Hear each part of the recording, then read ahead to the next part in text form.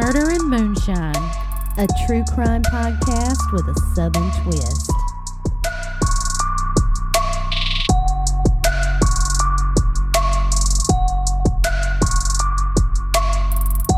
What's up, y'all? This is Murder and Moonshine. I'm Christy. And I'm Misty. And today I am bringing y'all a gruesome story. I'm sure you are. We got an axe murder. It's an oldie but a goodie. Body pieces. Definitely body pieces. So we're gonna love a damn axe murder. I do. You love some people getting chopped the fuck up. I don't know what that's about either. Maybe after some more shots, we can delve into my psyche there and figure that out. Like, why does that fascinate you so much? I think it's because you have to be so personal. Like, it is so horrific. That is a very personal way to kill someone. I mean, even stabbing is, but close contact. Yes. It's pieces. Yes. Yeah. It's so horrible that how can you do that? I don't know. So I'm going to need some moonshine to get through that. Yeah. This story. Yeah. We've got. What have you got for me today? Some pina colada moonshine. Some people save the best for last. We've saved the worst for last. I like me some pina colada. I do not like pina colada. It's just pineapple and coconut. Yeah, they're amazing. What is wrong with you? I have my palate is best suited for different nuts, not coconuts. And chicken tenders. I do love some chicken tenders. Who don't love chicken tenders? I mean, everybody loves chicken tenders. Right? All right. Fill me up. All right. Fill me up. Here let's try it. We go. Go. Pineapple coconut, 70 proof. Oh, pina colada. But it's pineapple coconut. Pina colada, 70 proof. Technically, I got to add you a little more there. Who is this from? Sugarland. Sugarland. We do love Sugarland. This might be one of those, I can kind of feel my face getting a little warm.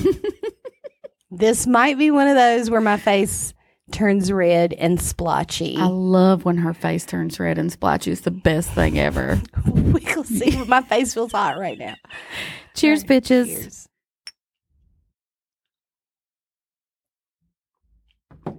Oh, that is good. That is very coconutty. I like it. That's very coconutty. It's coconut with a burn. Hell yeah. Who wants a burning nut? Not me. I mean, when you put it like that, nobody. Exactly. Hey, do I want my coconut with a little side of burn in my shine? Yeah.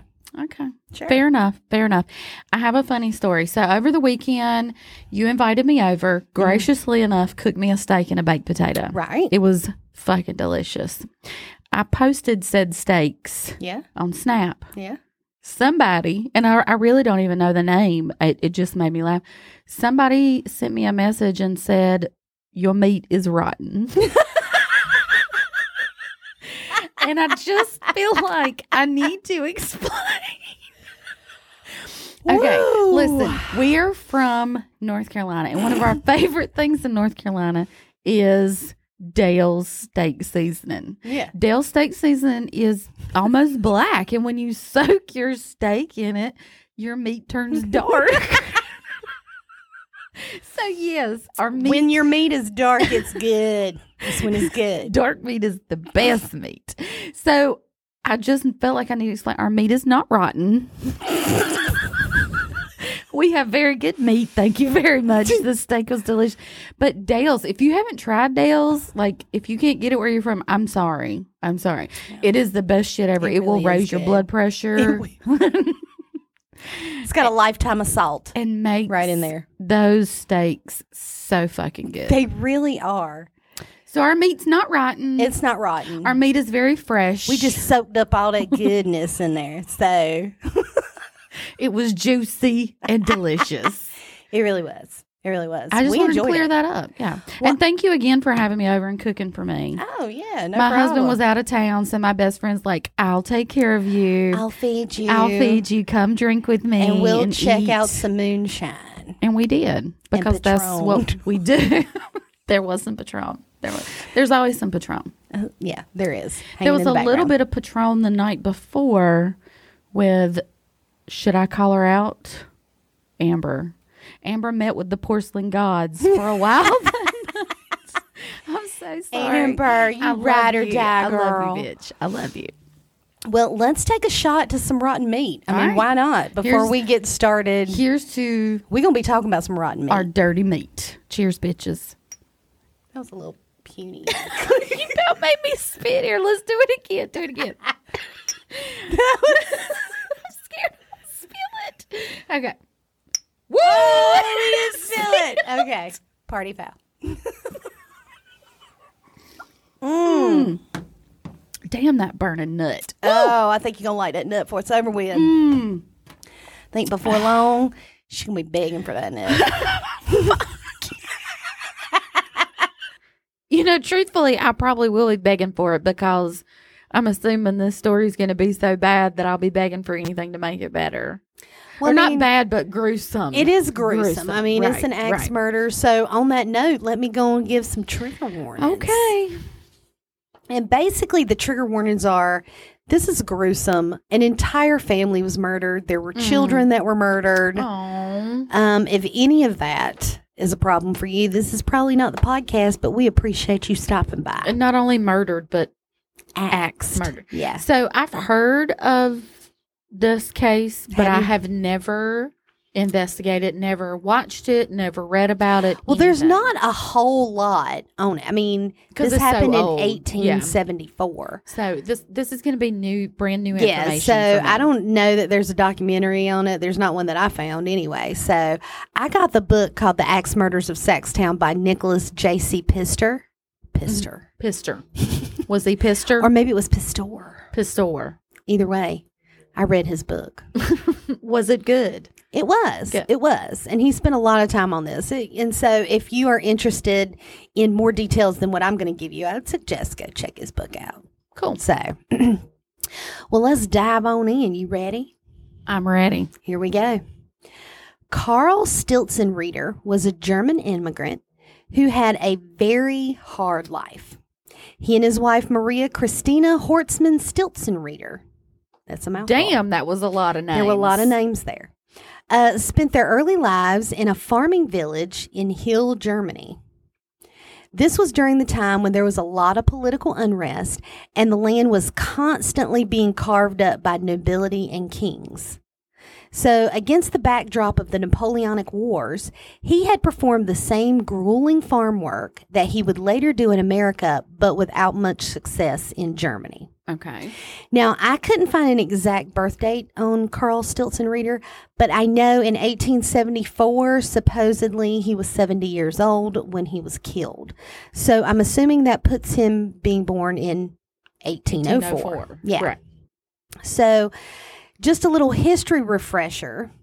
Napoleon Bonaparte was the very first French emperor. So he came... The little man. Yes. Little dude. Okay. Yes. He came into power in 1804, which I'm guessing is about the time that Karl was born. And he was the emperor until 1815. But during this time period, they fought like a series of wars with shifting alliances in Europe. So he was born into a warring time in Germany because of Napoleon. So, and I know people born into that tend to live a hard life. Like that's just what they know. Right. Yeah. That's all that exactly. Yeah. They're born into and it. he's no different in that. Right. So life in Germany was very hard on Karl and his wife Maria. They owned a small vine-covered cottage, and someone burned it to the ground. This is all while they were in Germany. They rebuilt a much smaller house that was then struck by lightning and burned down. Damn. Between 1838 and 1841, Karl and Maria lost 3 of their 4 children. How? 4-year-old, it doesn't say, but I would assume disease. Just sickness. Yeah. 4-year-old Frederick Christian in 1838, 13-month-old Christian Frederick in 1840, and 1-year-old Christian Heinrich in 1841. Why everybody got the same damn name? Girl, my ex-husband's mother was German. She's passed. But I don't know if it's a German thing. If we have any German listeners that want to tune in on this and tell us, let us know. Clear this up for us. But they just switch the names around. Like, they take the dad's name, and let's say it's Thomas Jimmy, and then they come down, and then it's Jimmy Thomas, and then you get to the next kid, and you're like, well, we've already used up all the names. Let's not even give him a middle name and roll with it. Just JT. I don't know. I don't know if that's just a thing, but she just kind of switched the names around. So instead of a family name, like last name, they include the first and middle names as well. Yes. Everybody.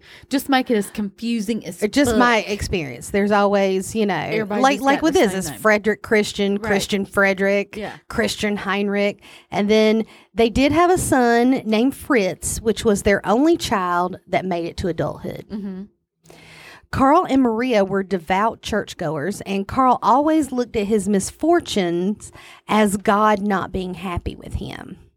So in 1844, they decided there was nothing left for them in Germany, so they boarded an immigrant ship bound for America. The trip across the Atlantic was rough. One New York paper referred to these ships as damned plague ships and water coffins. Damn. The Stilton readers did not have many belongings. All they had was on the ship with them was like a green trunk with some dry goods.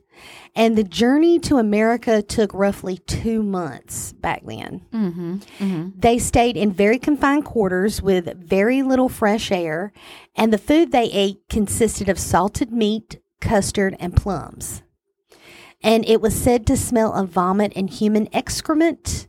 There were few toilets, and seasickness was rampant. Right, that's what I was going to say. The seasickness, because the boats are I mean, small. I get motion sickness. I would be yakking my brains out. Right. You would expect very close quarters on a very small ship Yes. to smell like that. Now, I know I sound really Southern, but my grandmother is from the UK. Mm-hmm. She was born in Wales, and she moved to England when she was 13. And she actually, the very first time she came over here, also took a ship and came to New York. But it took her about 2 weeks, not 2 months. 2 months. Yeah. And But I how mean, was- that was in the 50s. So, Oh, so that was a totally different era. yeah, Things are- 1874. Yeah. They had stepped it up a little bit. yeah. How was her trip? She didn't really complain about it. She didn't act like it was horrible. I don't remember her saying anything, terrible Would about she it. It's do it just again? it took 2 weeks. 2 weeks is A long time. a long time to be on yeah, a boat. yeah. So, but she was excited. She thought she was coming to, the land of opportunity here. She gets to New York, and then my grandfather picks her up in New York, brings her to North Carolina, and she's like, what the actual fuck? She thought America was just like New York. And she comes to our the little country. rural area Yeah. that didn't even have paved roads at the time. And yeah. So she was like, what have I done? But she stuck it out. So anyway, this was a horrible, 2 months, miserable. But, look what they'd already been through. So. You've lost all your kids. You've lost all your houses. Right. What else do you have to Everything's lose? burnt down. Right. You think God is mad at you. Yes. Yes. So, this is just par for course. Here. Right. Yeah. Finally, they end up docking in New Orleans. Once there, they headed up the Mississippi and made their way to St. Louis. Now, Mark Twain was quoted saying, if you send a fool to St. Louis and you don't tell him he's a damned fool, they'll never find out. I like that. All I right, like that. St. Louis. It's funny that you said they ended in New Orleans or landed in New Orleans. We've been to New Orleans, so the French Quarter Yeah. is totally still to this day Frenched out Yes. over there. It looks like a different culture Right. in that part of New Orleans. So I wonder what it was like back then. You know what I mean? I'm You know, trying and to, absolutely. They're German. They want to go to a German community. Mm-hmm. So New Orleans is obviously French. So they're like, all right, we got to head on upstream. yeah. So they end up going up the Mississippi, and they head to St. Louis. And there was a vast German-speaking community that offered the prospects of safe harbor for the Stilton readers. Wow. So a vast speaking German Well, community. it's odd how when people were immigrating to America, which I know they still are, but when you got this mass immigration coming from all these different countries, how they all clustered together in different parts of the country. Yeah. So you still to this day have people of certain heritages that are clustered in certain areas. Yeah. So, and I'm sure they did that for language reasons, language barriers, and just being more comfortable, just the familiarity. Yeah, absolutely. Right? Familiarity. Yeah, whatever. I don't know that I said it right. Yeah, that word is familiar to them. Yes, there you go. And, if you don't speak good English, if you can go somewhere where they're speaking your native tongue. Exactly. It makes life a lot easier. Apparently, we don't even speak good English. This is the only fucking language I do speak, and I don't even speak it properly. We do not. So, once they got to St. Louis, they realized city life was not for them. St. Louis was full of troublemakers, drinking muddy Mississippi water, and breathing coal dust. Disease was rampant in the city. Black smoke was said to block out the sky, and cholera and bilious fever were everywhere due to the dirty drinking water. Damn. The funeral bells were constantly ringing every day. So they decided to stick to their roots and just keep farming. Mm-hmm. This drove them out of St. Louis into Illinois, a place called Saxtown. Nothing but farming land up in Illinois, so makes sense. Yeah, well, it's a German community where farmers would buy out their neighbors of other nationalities to keep it predominantly German. So they went up there, and the Germans would cluster together. And if you had a French family or a British family or whatever that wasn't a German, they're gonna buy your ass out. And that makes sense too. Now that you say that, because I know some families that came from Illinois that are of German descent. Yeah. Yeah. I didn't realize that. Okay. Well, see, you didn't learn something. I learned something today. The pina colada is a great learner. I told you you'd like that nut. I'm not mad at it. So Saxtown was extremely rural. The town had no banks or police station. The closest town was 8 miles away in Belleville, Illinois. So most farmers kept their money at home. No one has time to travel a full day to go to the bank. Yeah, ain't nobody got time for that shit. Now, 3 miles away was a small town of Millstadt, and this is where everyone went to church at the Zion Evangelical Church. Now, when I talk about these little communities or towns, Saxtown literally had nothing. It was just a farming community. Yeah, it's not necessarily a town where there's any stores or anything. Gotcha. And then you had Millstadt that was 3 miles away, and I think they had a restaurant and a church. Mm-hmm. But aside from that, there's nothing else. Right. The closest thing, there were several of these little farming communities around here, but the closest actual town that had a police station, bank, or anything was Belleville. And that was 8 miles away. And in the book I read, it described the roads going into Saxtown as, just dirt roads. If it rained, it made it even harder to get into it. Mm-hmm. So it really was a chore to get to Belleville and back. It was very secluded because of that. Right. So life prospered for Carl, Maria, and Fritz, and before long he had a rich wheat, oat, and cornfield. He had cows, bulls, pigs, horses, and mules. He also started loaning money to other farmers in the area with interest, of course. So he was kind of the banker in his small little rural area. Yeah. Side note, I have been to a hog farm in Illinois, and I have been to a cow farm, and I hand milked a cow. And let me just tell you, it's a lot harder than you fucking think. He's trying to get some milk to come out of them teats. Trying to work them teats, girl. And these people that work on the farm, they're like, do you want to drink it? I said, drink what? They said, drink what you just squirt. Hell no, I'm not that brave. I don't, when it's still warm. I'm not fresh that brave. So, little side note there. We do go to the farm to get our milk. I've milked some teats. And that hog farm, you know how I love pigs. So I love pigs, yeah. So that was a rough. There was 8,000 hogs and babies. And little snorters. Yes, it was adorable. Okay, continue. So he's the banker for his little community, and that's another basically that's another way for him to make some money if he's charging interest. Right. So, but the German farmers in the area were really thrifty, and they lived below average living standards compared to the native population around the area. So, they made their own clothes, their tools, and food.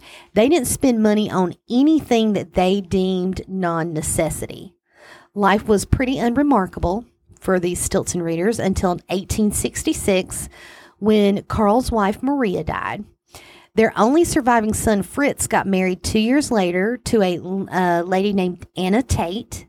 The couple took over the farm from the aging Carl, and they had 2 children. Now, Carl couldn't shake the tragedies that happened in his home country.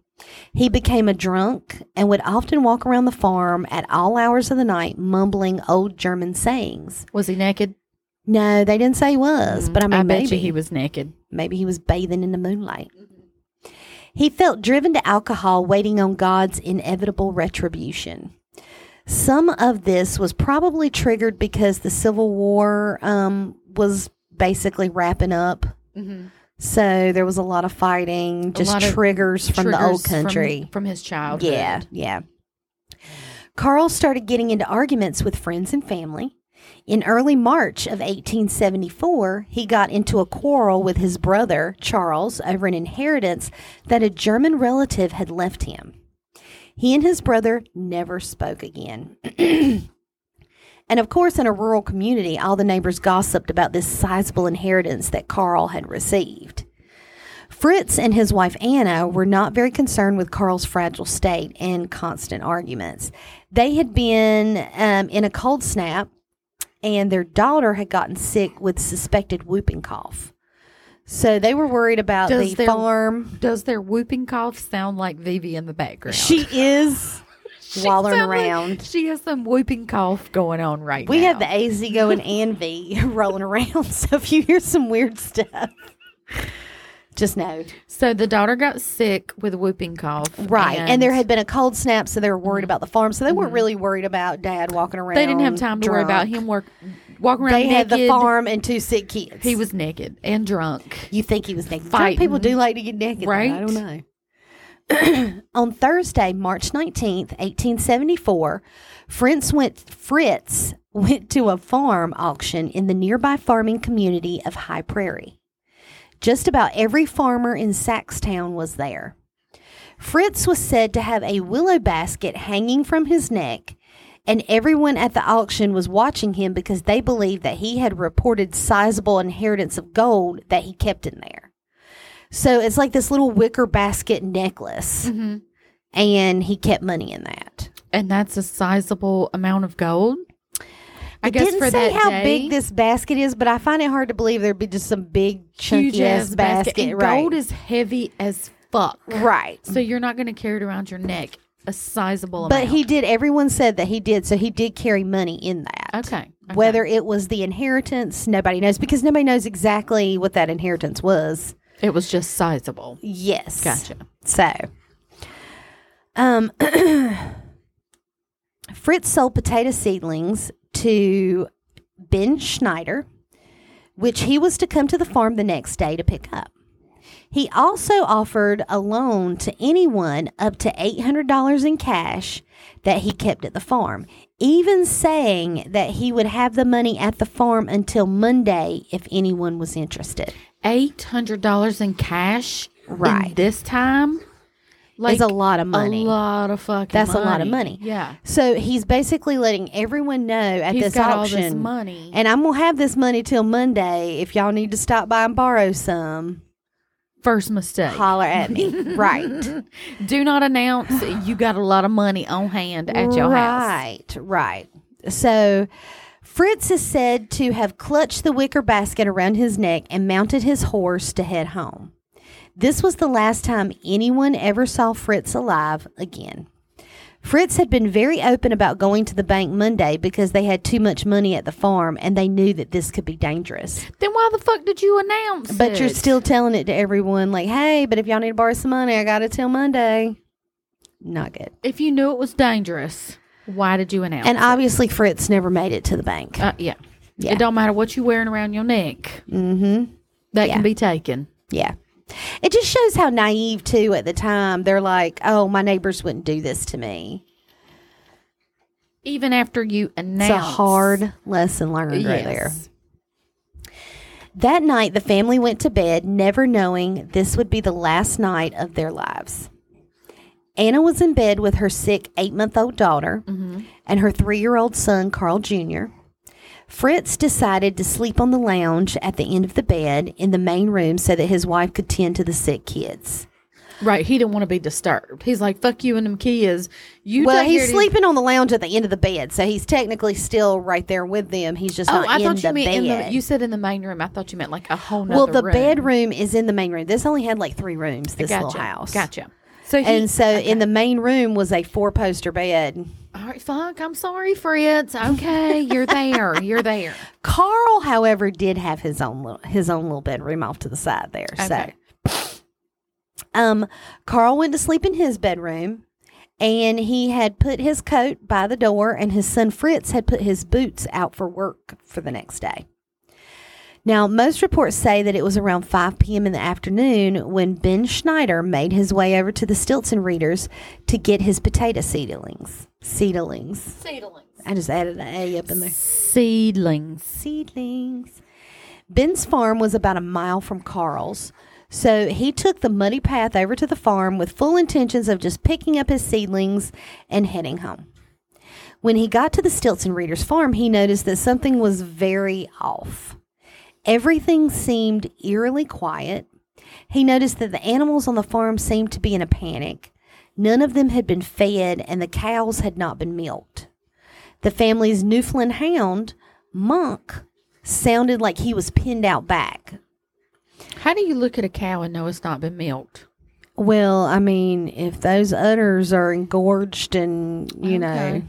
Okay. And cows, I mean, think about after you've had a baby and your, breast milk comes in and then you don't. I guess if they're exposed, then you could look at them and say, you need say to milk that looks them angry and inflamed right there.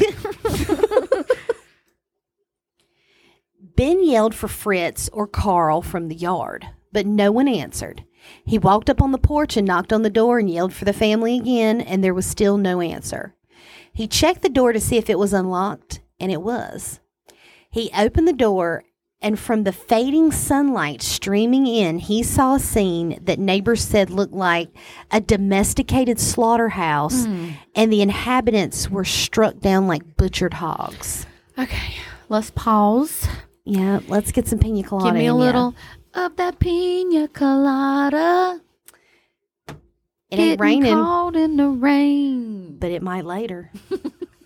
They are calling for severe thunderstorms. No shit. I want a little of that so that you can describe this horrific scene this poor man walks into. And he does. And actually, we're going to go through the scene several times, honestly. Oh, well, from different standpoints. Hey, oh, great. I want to make sure you get a clear picture, Cheers, bitches.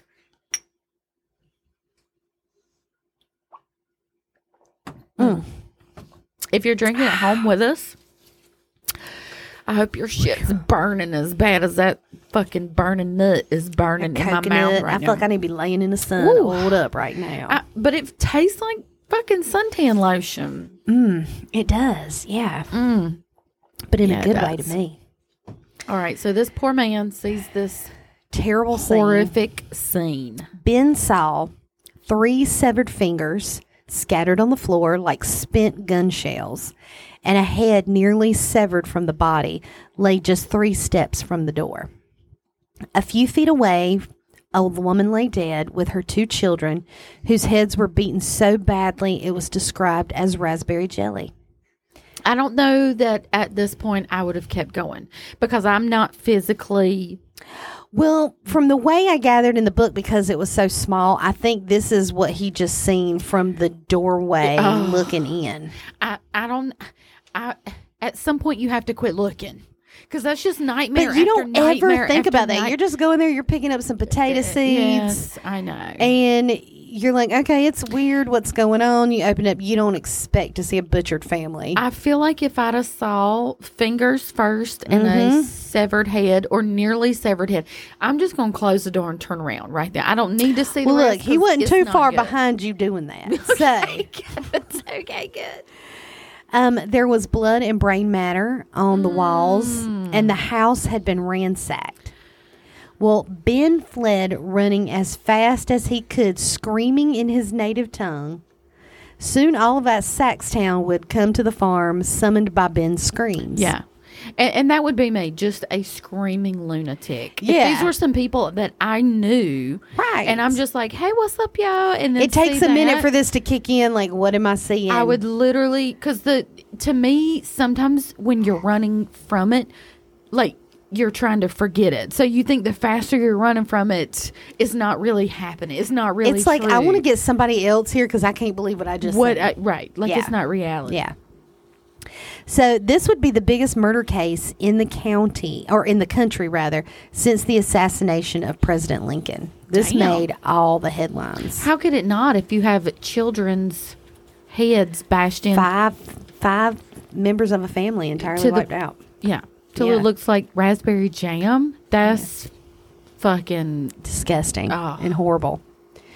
Ben ran and told his brother George Schneider and two minors that were staying at George's house, paying him room and board.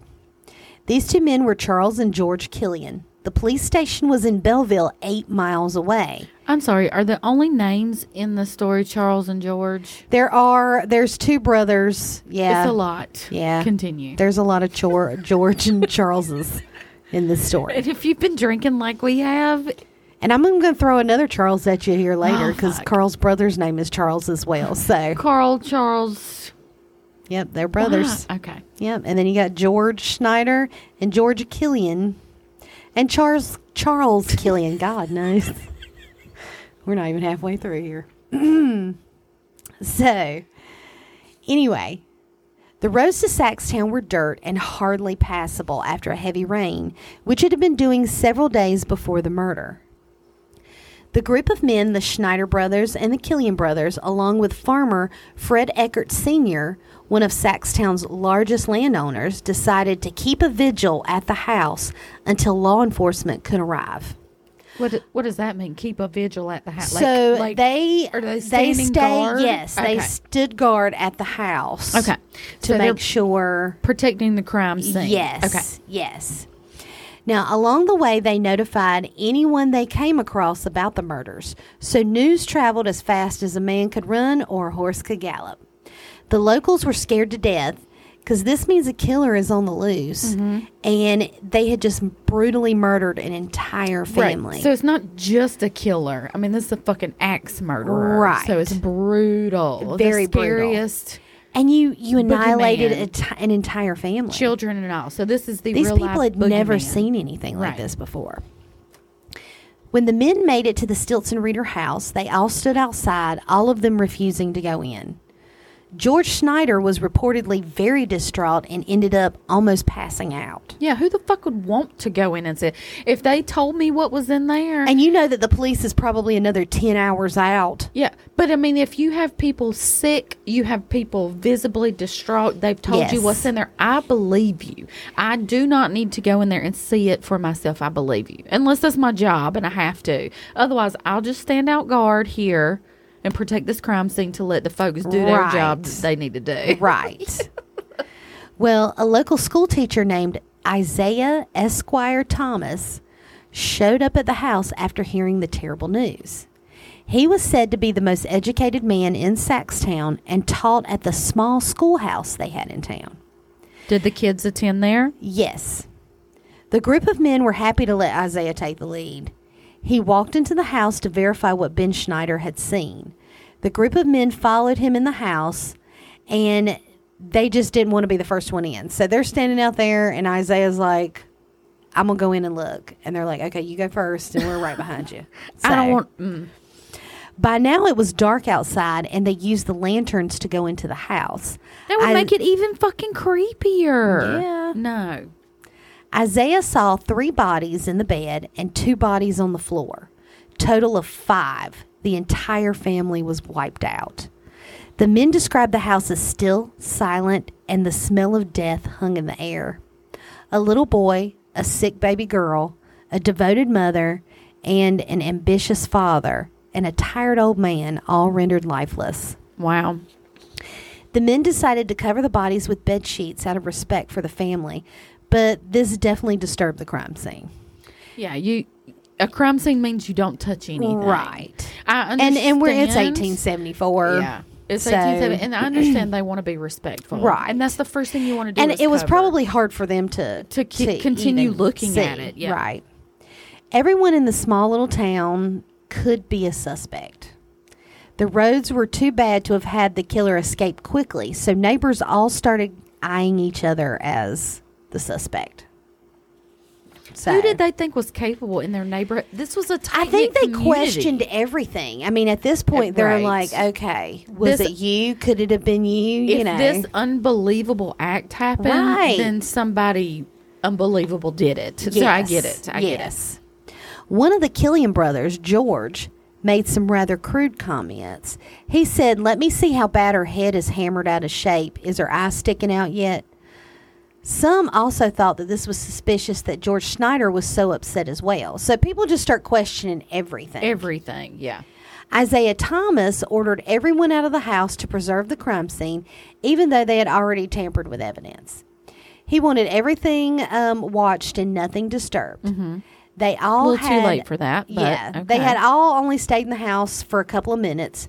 The smell was said to be so bad that no one wanted to be in the house. Yeah, there's nothing like the smell of death. We've talked about that before. And yeah, apparently it was pretty bad in this case. Wild rumors and speculations started to take hold. At first, people were saying it couldn't be one of us. It had to be some drifter who they gave refuge to, and then they killed him.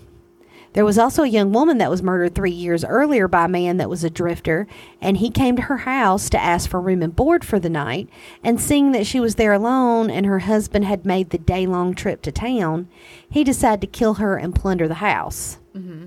So this was something that had happened before yeah. but not But with to five one families. person, Yes, not an entire yes. family. The death penalty was widely used back in 1874. All across the country, men were hanged by the neck and strung up like lollipops in a candy store window. Damn, that's a rough analogy. But you can see it. One case I came across researching this was a man named Joseph Waltz that was hanged in California for killing a man with an axe. Apparently, he was having an affair with the man's wife, and she talked him into killing her husband. But when they hung him, the rope was so tight around his neck, his head popped off. Oh, my God. And they used to line up in the streets and watch that shit, too. Yes, So that they means did. all Absolutely, saw it. yes. Ugh. And it said that his headless body dropped to the ground and that his head rolled another 6 feet out past his body. Now, I don't know if that's true or if that's just, speculation, propaganda, the drama that's the just- newspapers wanted to right, drum up, the stories. Yeah. Because I'm telling you, back then, especially in this case, you see there were news reporters, because this was the biggest story in the country. Mm-hmm. So, and they would just make up shit. Like, it didn't even have to be factual at all. Right. So that gets muddled into this. True. So, meanwhile, Isaiah Thomas was trying to keep everyone calm, because by this time, over 100 people had showed up at the Stilton Reader home. They came as soon as they heard, scared that the axe murderer would come to their homes and butcher their families. Farmers brought their families because they were too scared to leave them at home, and all they could do was just wait on the sheriff to get there. Yeah. But there's safety in numbers. Right. And you're not going to have one person come in and kill 500 And if or you 100. think back to the case I did with the Servant Girl Annihilator, the same thing happened. They all gathered in town after news of these axe murders because there was safety in numbers. Right. Yeah. And that's true. It is. Right. Constable William G. Bangert heard the news. I knew it. I knew you were going to laugh when I said his last name. Constable Bangert heard the news in the nearby town of Millstadt. And he decided that he needed to get to Belleville ASAP and let the sheriff know. So He hightailed it into Belleville. Okay. In Belleville, Sheriff James W. Hughes was said to be a bigger man, standing 6'3", well-built, blue eyes, dark hair, and a flair for theatrics. Well, that was a very descriptive. This is how he's described. He's described as always looking immaculate. He always wore a white coat and a white vest, a flashy gold watch, a Stetson hat, and a .44 caliber on his hip, and a pair of shiny boots. Because he had the inmates at the jail shine his boots daily. Wow. So he was going to be looking fresh. He did. When you said white murders. shirt, white vest, white, I was like, damn, he trying to be fresh. He is fresh at the murder scene. He's fresh. He said there were 5 bodies. It was very gruesome, and that Ben Schneider had found them. He also suspected Ben and George Schneider because George was acting strange, and Ben had found the bodies. Everybody's a suspect. Everybody's a suspect, right. Hughes and his deputies entered the death house with lanterns. They moved the sheets off the bodies, but touched nothing else, leaving the bodies in place for when the coroner arrives. He observed Anna still laying in bed with her 2 children. He believed they were the first to die. Hughes could see the yellow-haired infant, and her little hands were still clasped around her mother's neck. Wonder why he thinks those were because the they first didn't move. But they were still in their sleeping positions. Right.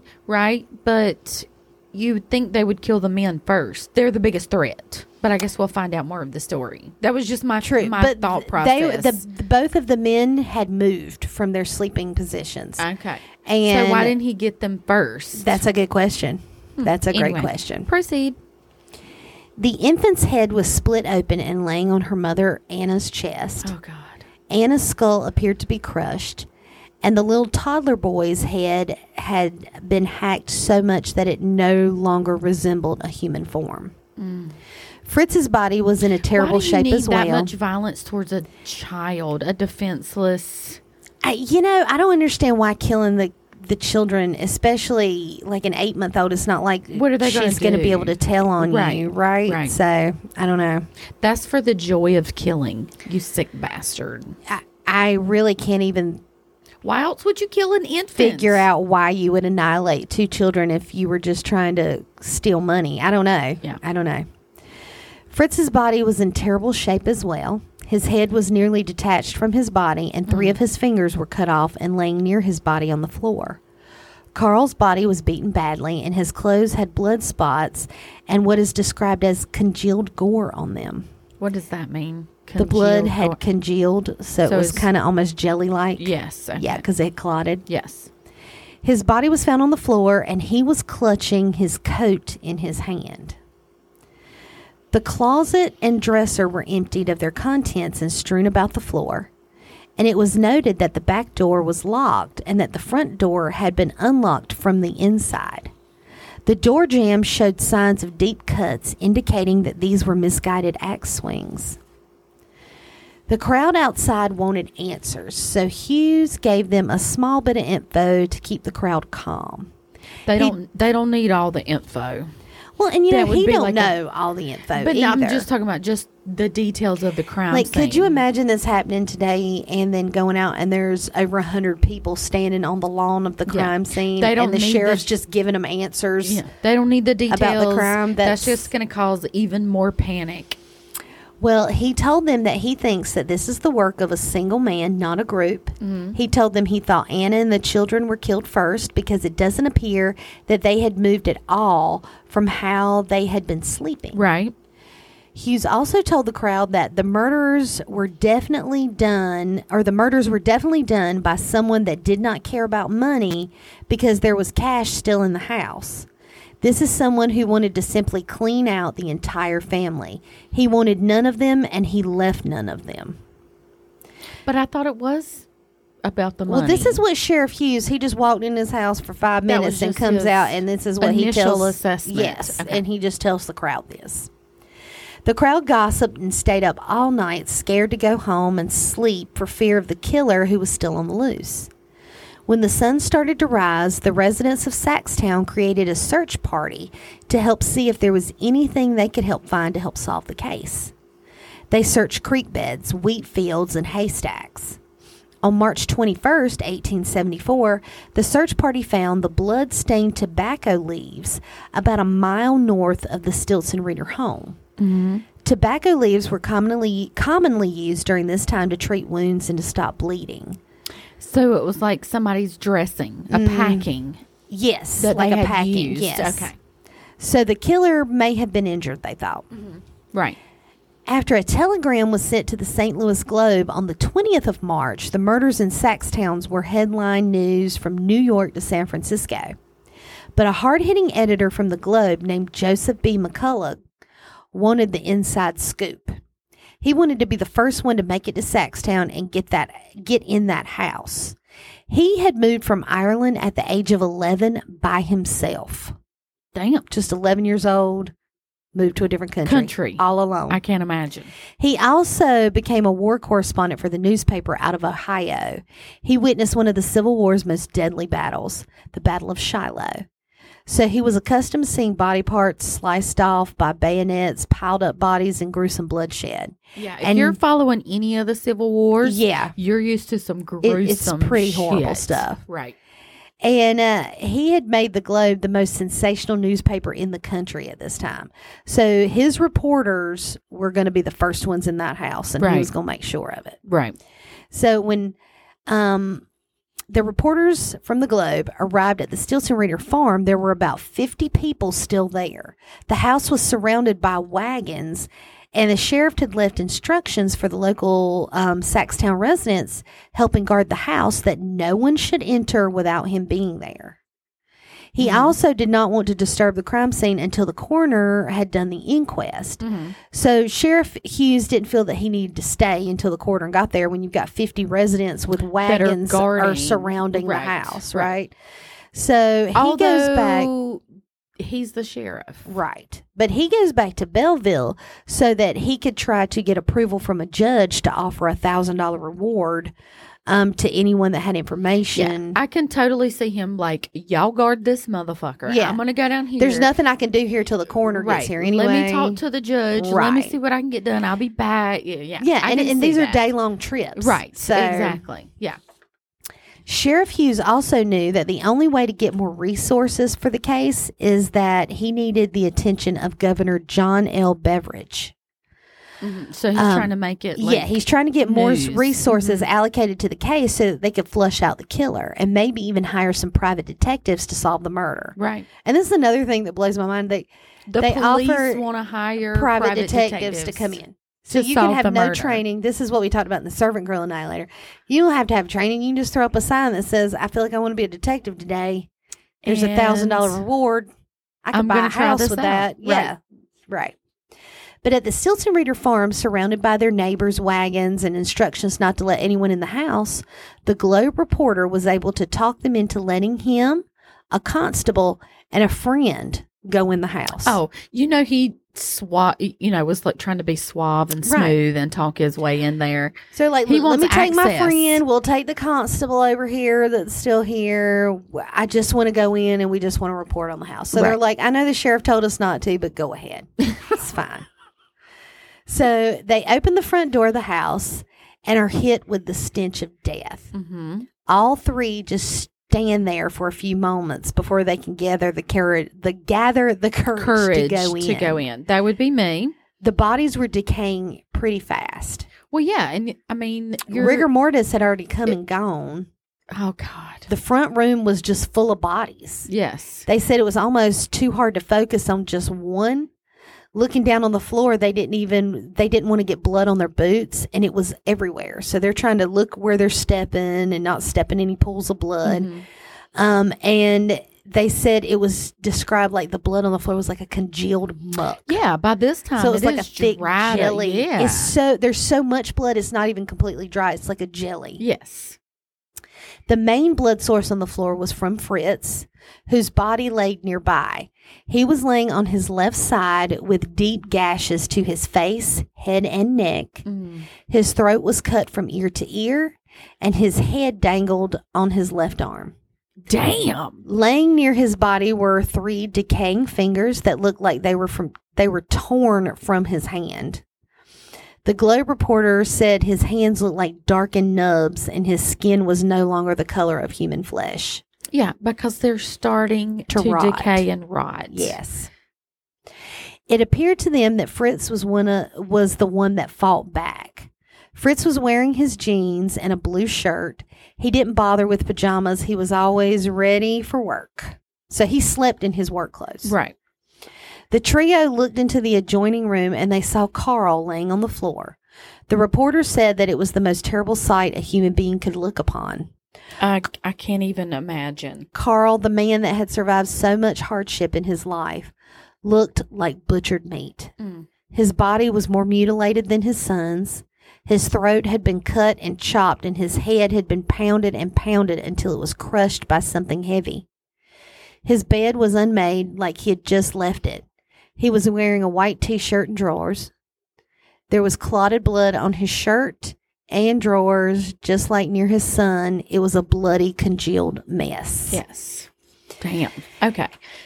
Whew. Pass me some pina colada. Yes, I was going to tell you the next one. I want to go ahead and give some trigger warnings. After this shot, if you want to bounce ahead, we are going to give a little descriptive scene of the children's death scene. So if that's too much, we get it and you need to pop ahead. Well, but we're going to take some shots. Yeah, it's too much for me, so I need the shots to make it through it.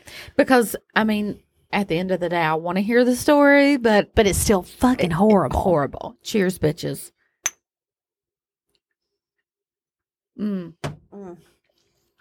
That time that was more pineapple than nut. See, we're gonna see what it tastes like till you bite into this. It's still not good, but it didn't burn near as bad. I still like it. It makes me feel like I'm at the beach. So we have a trigger warning coming. Yes.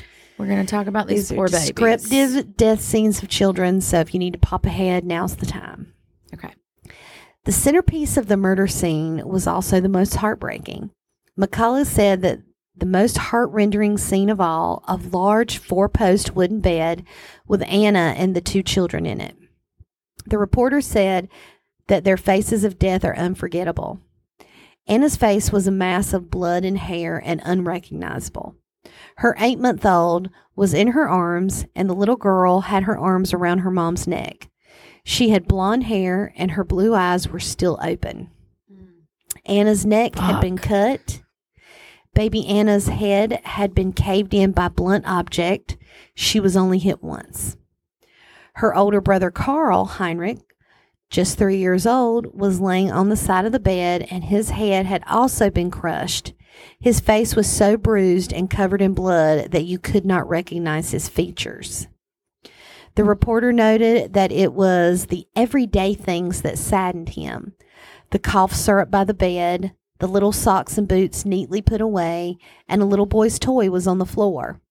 But what was strange to the residents of Saxtown is why none of the Stilson Readers' family members had come to the house yet. How far away are they? Anna's sister and brother-in-law, Fred Boltz, nor Carl's brother, Charles Stilson Reader, had shown up. Did they know about it? Fred definitely they're in did. this town. Yes, Fred absolutely did. Charles had actually moved away years earlier after a feud with Carl and had not spoken to him since. Over the inheritance. Right. Now, the rumor mill had geared up, and everybody was talking about this feud between Fred Boltz and his brother-in-law, Fritz. Fritz Stilson Reader was married to Anna, and Anna and Fred's wife are sisters. Okay. So,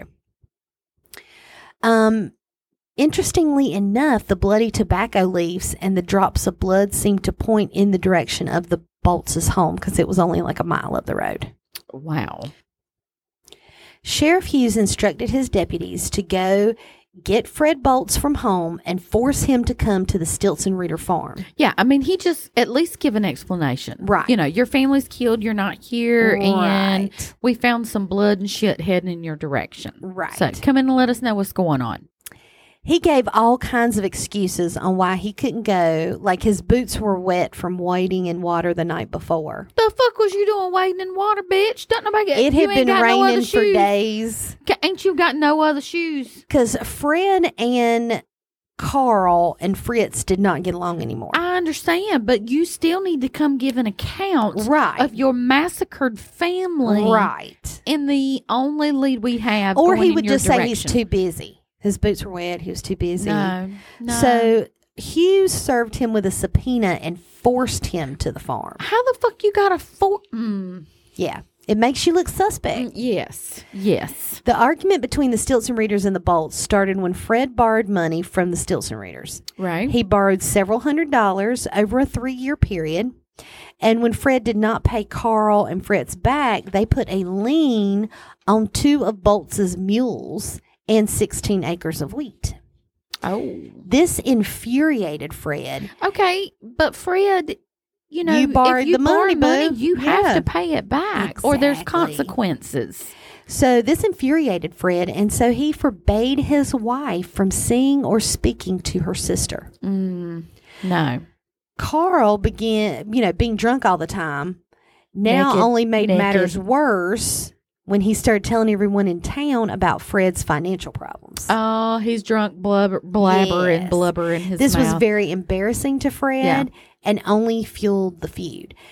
The crowd that was still gathered at the Stilson Reader farm all believe Fred killed the family, and they watched him and gossiped about how no one in the German community liked him, Damn, wouldn't you hate for everybody to be pointing a finger at you to think you were possible of bashing in children's heads? Yes. Son of a bitch. And apparently his wife and children were the only ones that would have anything to do with him.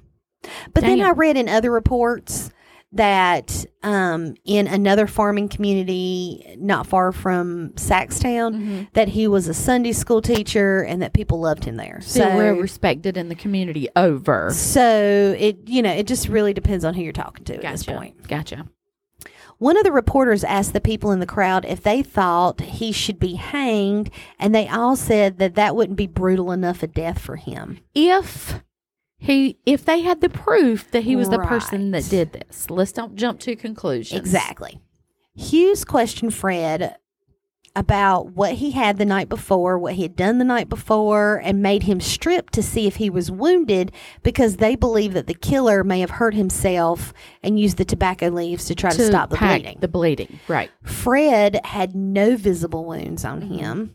They found no blood anywhere on his clothing. They did say that his boots looked like it had red streaks on them that could have been blood, but there was no way to prove that. I mean, it was also muddy. I was going to say it could have been mud as well. There's exactly. And they didn't do DNA testing. They didn't have blood typing and all that. Sure. So some detectives and a Globe reporter went to search the Bolts farm. They spent hours tearing this rundown farm apart, and they found absolutely nothing, not even a drop of blood. Now, finally, the coroner, John Ryan, arrived along with East St. Louis Police Chief John Webster Renshaw, several of his officers, City Marshal Michael Walsh, and 2 physicians. It just seems like that took a long fucking time, but... It did. I mean, it's back in the day. Right. They had to get there by horse. The crowd at this time had swelled to almost 500 people. Damn. Who were anxious to hear what the coroner's inquest will say. Now, John Ryan was the coroner, but he had no medical background. His job was just to make sure that the formality and procedures of the inquest were carried out correctly, and to find a 6-person jury to judge the inquest. The fuck? So we think of a coroner now, and they have medical training. And they tell us the cause of death, the time of death. They give us the information. He's just there with 2 doctors. The doctors are going to look at that, and he's just there to make sure that the procedures go correctly and that he can find a 6-person jury, which there's 500 people outside. Right. So he's just going to go pick a few of them. Can you imagine having, we're just going to pick few of you out of the crowd. You, and you. Let's go. The medical examination of the bodies was done by one of the physicians on the scene named, and I'm going to try this, Dr. Schlurnitzauer. Schlurnitzauer. As soon as you started, I knew. It's Dr. Schlernitzower. Okay. So I did What's up, Dr. S? Yes. The investigation found that there was blood traces and a drag mark like someone drug a bloody axe as they walked away from the scene.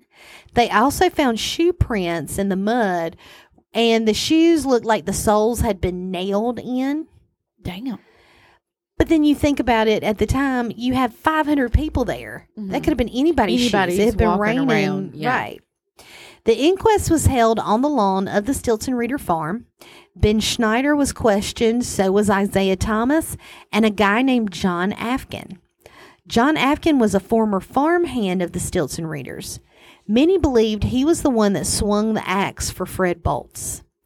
They were also seen having a spirited conversation right after the murders happened. Spirited? Yes. Now, Fred Bolts is described as being a very small and super religious man. Okay. So he's a tiny fella. Okay.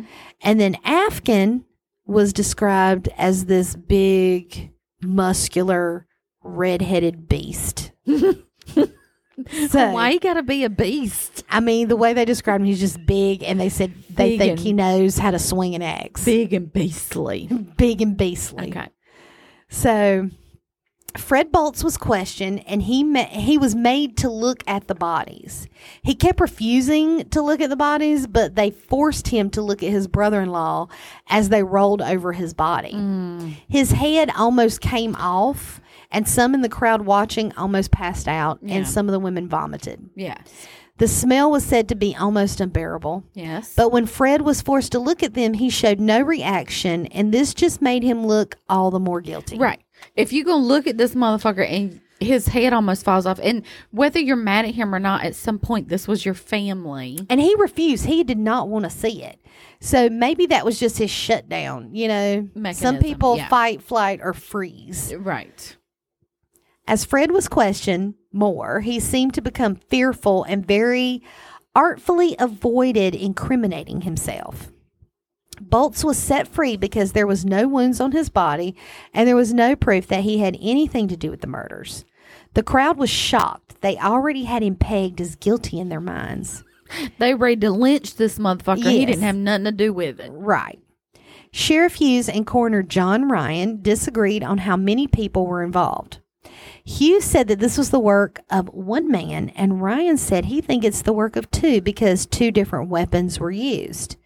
Ryan didn't think that a person would axe people and then stop and use a knife to cut them.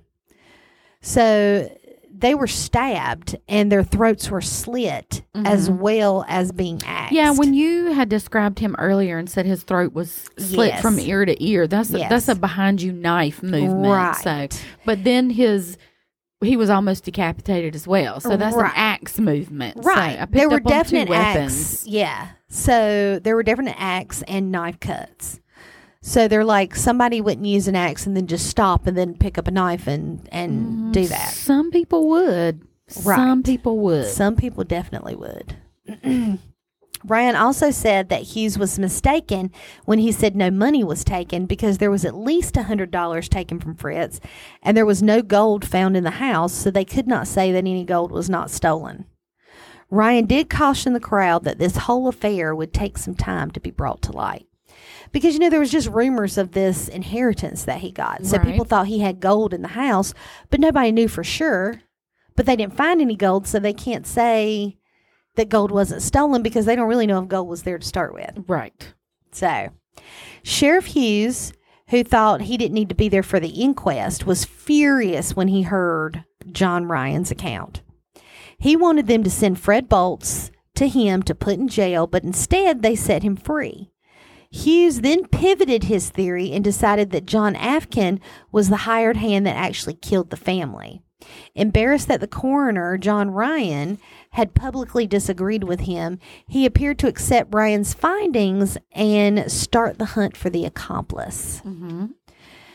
Now, lack of arrests being made that night made the Saxtown farmers anxious. Yeah. And it kept several of them up all night camping on the lawn at the Stilton Readers farm. Absolutely. Still, we have that safety in numbers. Right. I totally understand. They're like, you ain't caught this motherfucker yet. You should have got him tonight. Yeah, we're going to stay right here.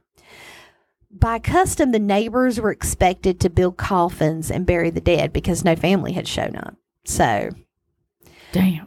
A wealthy farmer in the nearby town recognized the fear in his neighbor's eyes and hired private police to protect Saxtown residents and help with the investigation. So then we got a little influx of a whole nother wannabe police officers, private police eyes. department. Yeah, right. Rural parts of the country were mostly left to fend for themselves during the late 1800s. I mean, if it takes a whole day for a police officer to even get to you, you kind of handle shit yourself. Right. So, what other choice do you have? Right. The bodies of the family were moved out one by one, and there were 3 graves dug at the Freivogel Cemetery. One for Carl, one for Fritz, and one for Anna and the 2 children. Oh, my God. They buried her babies with her. Yes. But Sheriff Hughes had had enough and sent his son, Deputy Julius Hughes, to arrest Fred Bolts and John Afkin, while Saxtown had the Stilson Reeder funeral on March 22nd, 1874. But they don't have any evidence. Yeah, he's just made up in his mind. Him and his white vests, he knew in his mind. You're it. This is what happened. And there's no proof to say that they didn't do this either.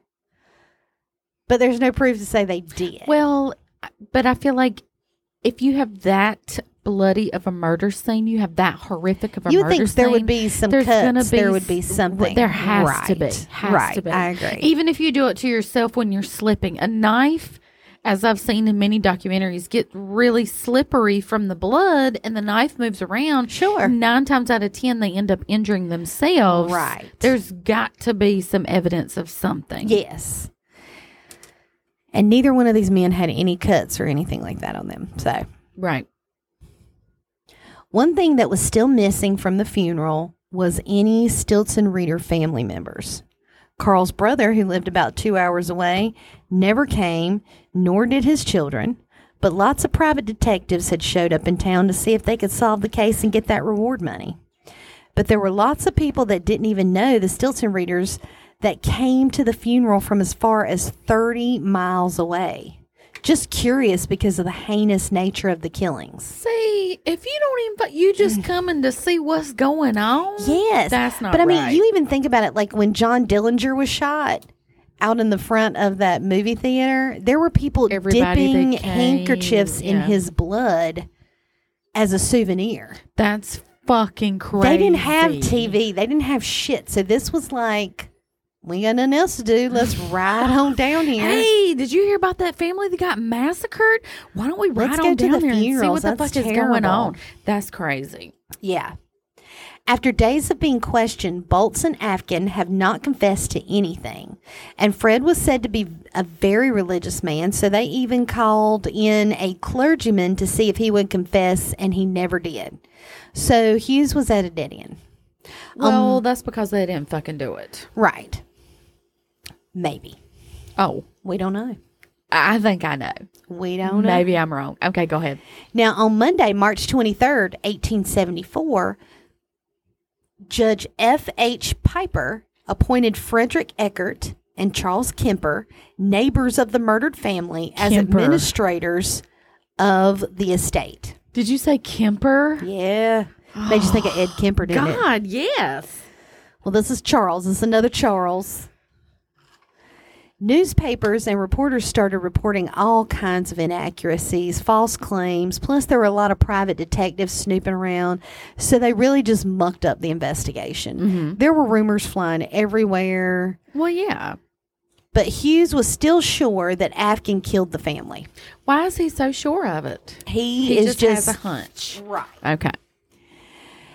When he went and smoked with... He went and smoked with him. He might have. He might have needed to. If he'd have smoked something, the answers would have come to him. If Mary Jane would have just got in there. Yeah.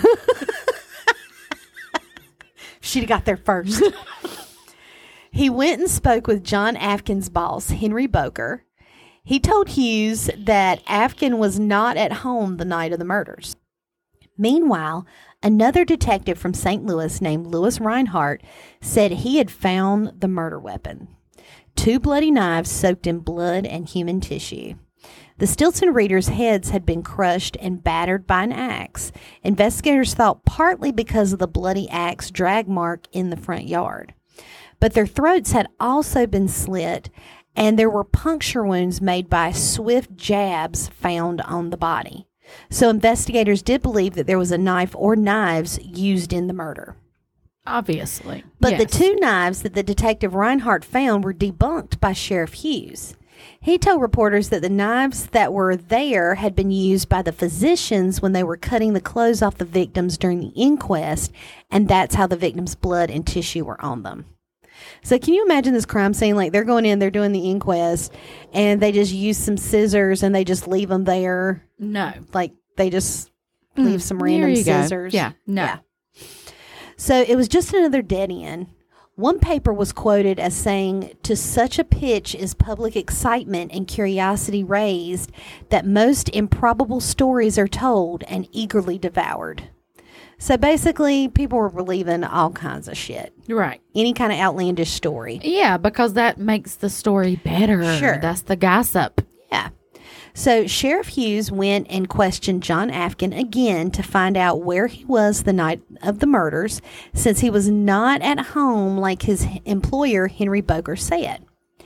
Afkin told Hughes that he was staying at the home of a friend named Jacob Becker. The Becker home was less than a mile from the Stilton Reader home.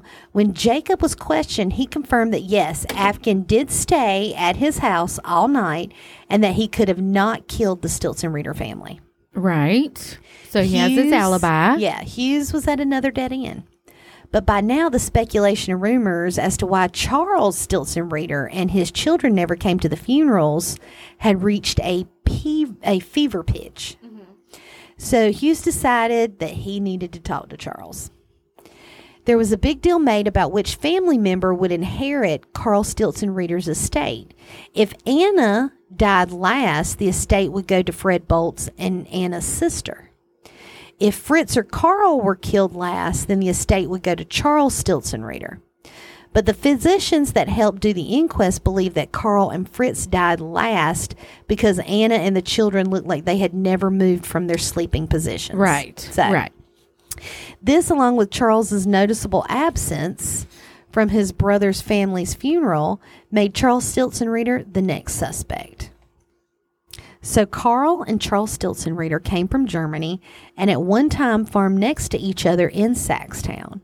But they had a falling out after a relative in Germany died and left the majority of the estate to Carl. Charles felt slighted and he decided to move away to Jefferson, Illinois and start his life over. The two brothers never spoke again. So with this background information, some people in Millstadt and Saxtown said that they seen one of Charles's sons in town the day of the murder. Hughes took the several-hour journey to arrest Charles and his sons. Damn. So we heard you was up in here. Yeah. So then of course, there's so much speculation. Like, oh yeah, I seen his nephews in town. Add fuel to the fire. Right. Once Hughes arrived in Jefferson and Washington County, Illinois, 4 days after the murders, he took Charles's sons, Henry, Martin, and William, and arrested them, taking them to the jail to be questioned. While they were being questioned, a group of over 24 neighbors showed up to vouch for their whereabouts, and they told Hughes that Charles had been sick for at least 3 to 4 weeks and that he had just found out about the murders, and that's why he was not at the funeral. They all signed affidavits saying that they had seen the boys and could account for their whereabouts from March 15th through March 21st. And the murders happened on the 19th. Right. So Hughes had very little to go on at this point. The next day, accompanied by his lawyer, the very feeble Charles Stilton Reader came in to provide his whereabouts during the time of the murders. Mm-hmm. He also provided a physician's note stating where he was around the time of the murders because he had been sick. Right, because he had been, Right.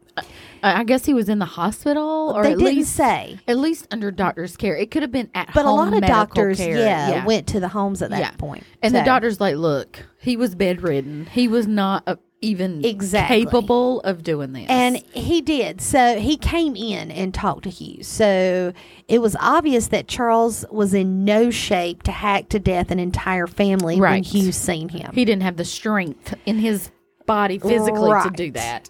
So Hughes still had suspicion about Henry and Martin Stilson, Reader, because they worked the rail lines as railroad section bosses. One report said that the conductor saw a suspicious person at the Cairo short line route in St. Clair County the morning of the murders, which is near Saxtown. Okay. Hughes was grasping at straws now. Yeah. Everybody is, because you're getting so many leads. You have no clue. It's not like they have forensics at this point. Yeah, you have to follow up on all the leads you get. That's all you have. Charles Eckert, one of the administrators of the estate, kept the farm up. Some of the neighbors came to clean up the gruesome mess. Although blood spatter was still all over the walls, they would have to be painted over. A large blood stain still showed on the floor despite being cleaned. Eckert's farm was worth 3 times what the Stilson Reader farm was, so he ended up being the perfect caretaker for the farm. He kept the animals fed and well maintained, and he took care of the wheat fields.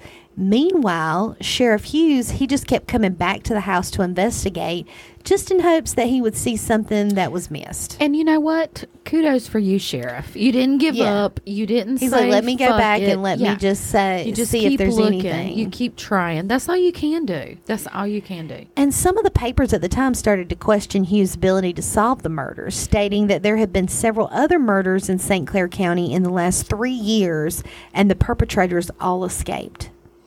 Hughes arrested 2 other men, saying that their shoe prints matched the ones in the scene, but a judge ruled that there were so many Stilson Reader's neighbors out there that there was no way that they could say which when it came from belonged to the killer. Right. Yeah. Like what time frame, because there was 500 fucking people outside their house. So the judge released them. Okay.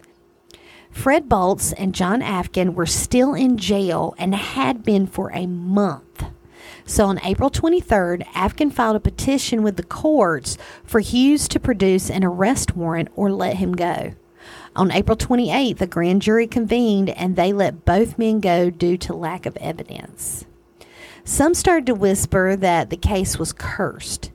Sheriff Hughes met with a bad horse and buggy accident, and it was stated that he will never fully recover from the accident, but it was not fatal. Okay.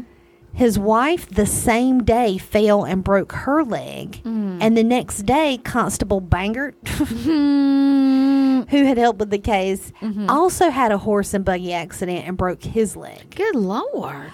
All the while, the investigators, neighbors, and friends all thought someone would eventually confess. Days, weeks, and years passed with nothing. Years? Yes. So it was years later after this family was butchered. Yes. Shit. Okay. Until May of 1876, when a private investigator that lived 2 miles north of the Stilson Reader farm got a letter. Christian Orp received a letter from a man named Henry Gretting. Okay. Gretting said that he had been paid to kill the family, but had now been haunted by their ghost.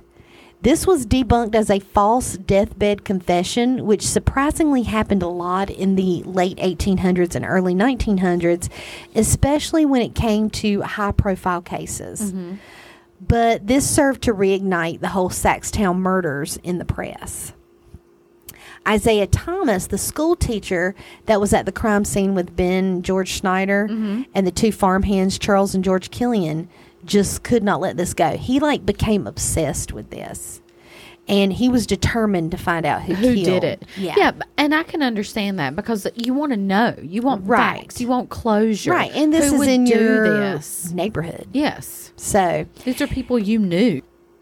He started his own investigation and was very vocal about the fact that he thought the Schneider brothers had something to do with it. So in 1881, George Schneider had had enough, and he sued Isaiah Thomas for defamation. Thomas countersued the Schneiders. All this did was pit people against each other and cause a lot of distrust in the neighborhood. Right. A lot more conflict. They was already questioning each other, pointing the blame at each other. In October of 1881, more suspicion roared back into the case when the former Sheriff Hughes died mysteriously in the basement of the courthouse.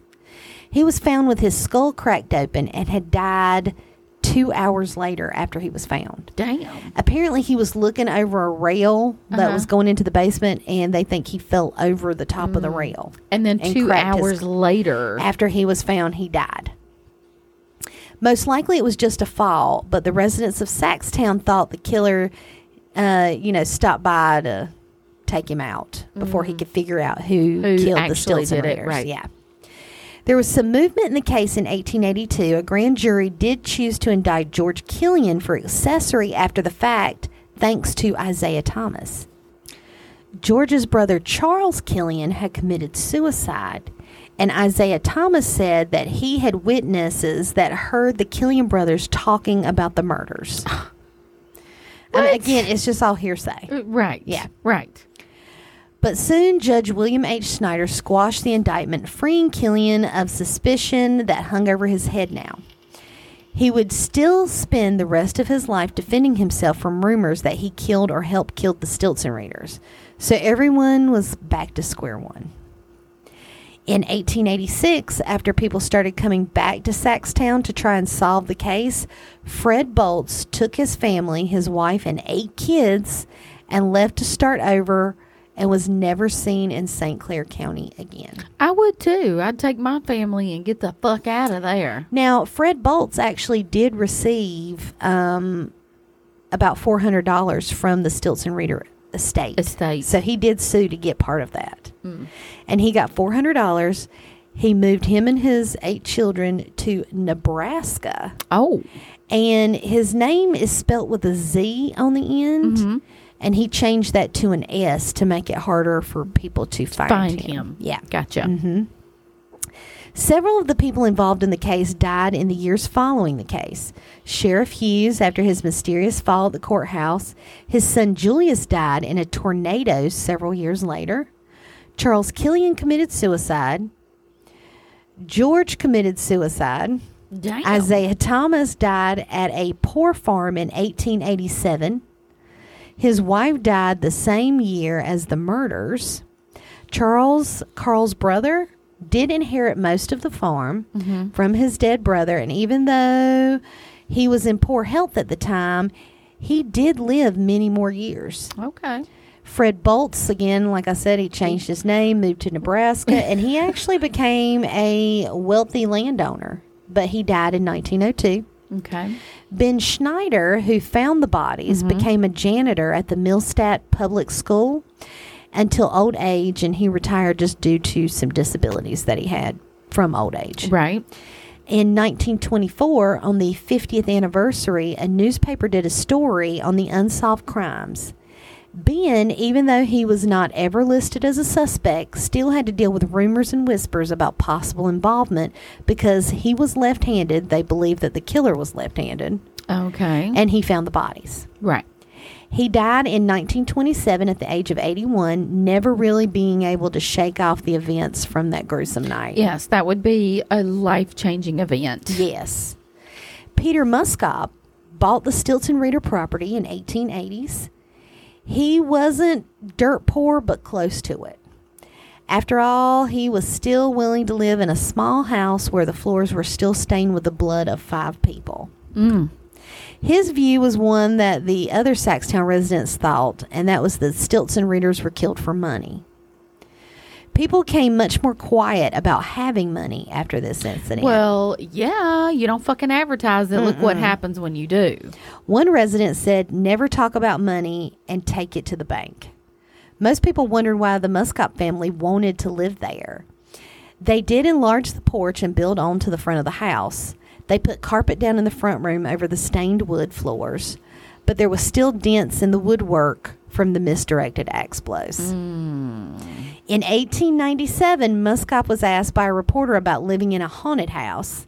He said, no, we don't mind living in the house, and as far as ghosts, if there are such a thing, we've never seen any around here.